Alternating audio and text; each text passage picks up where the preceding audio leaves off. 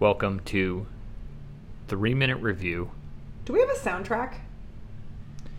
When I was doing them alone on my phone, I was adding sound in because it was... Too boring? No, it was easier to add sound using the app that I use for the podcast, but it's harder to do it using the website of the app, and so I don't add sound. But there was never like a soundtrack, like specific music. Okay. Maybe I should ask Jonna to make a mnemonic device for us. Like, what do you mean? One of Jonna's first great paydays when he was a young musician was getting paid, I don't know, some tens of thousands of dollars to make a quote-unquote mnemonic audio device, which was a sound. I think it was like a dee-doo or something. Oh, yeah. For a... Like HBO is like for a telecommunications company. And he got paid so much money. And I feel like he was in the running with like Philip Glass or someone of that caliber. I don't remember who it was exactly, but it was somebody else was like, and they chose his, and he got a massive payday out of it. That's cool. And I bet, unless he's listening to this, but I bet he would do it for free.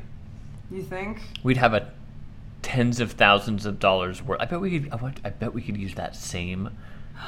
The one from that let's ask him. Because that company's not around anymore. Let's ask him. Oh, that would be great. This is great. This is a great idea. And then every time people hear that sound, they'll think of us. That's why it's called a mnemonic device. Do they know what we look like, our Who? listeners? I guess they all do because they're all our friends or your friends. Yeah, but like I think when you say one of your friends' names, I don't immediately come up with an image of them unless they're like pretty close friends. Or who's super hot.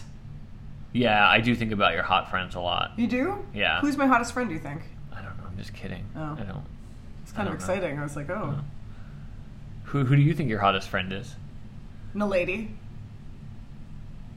It's funny. I have a hard time with the word hot. Yeah, it's true. Like, Nalady's like just like objectively a beautiful woman. Yeah. It feels strange to call a person hot once you add an actual name of a person you know. It's true.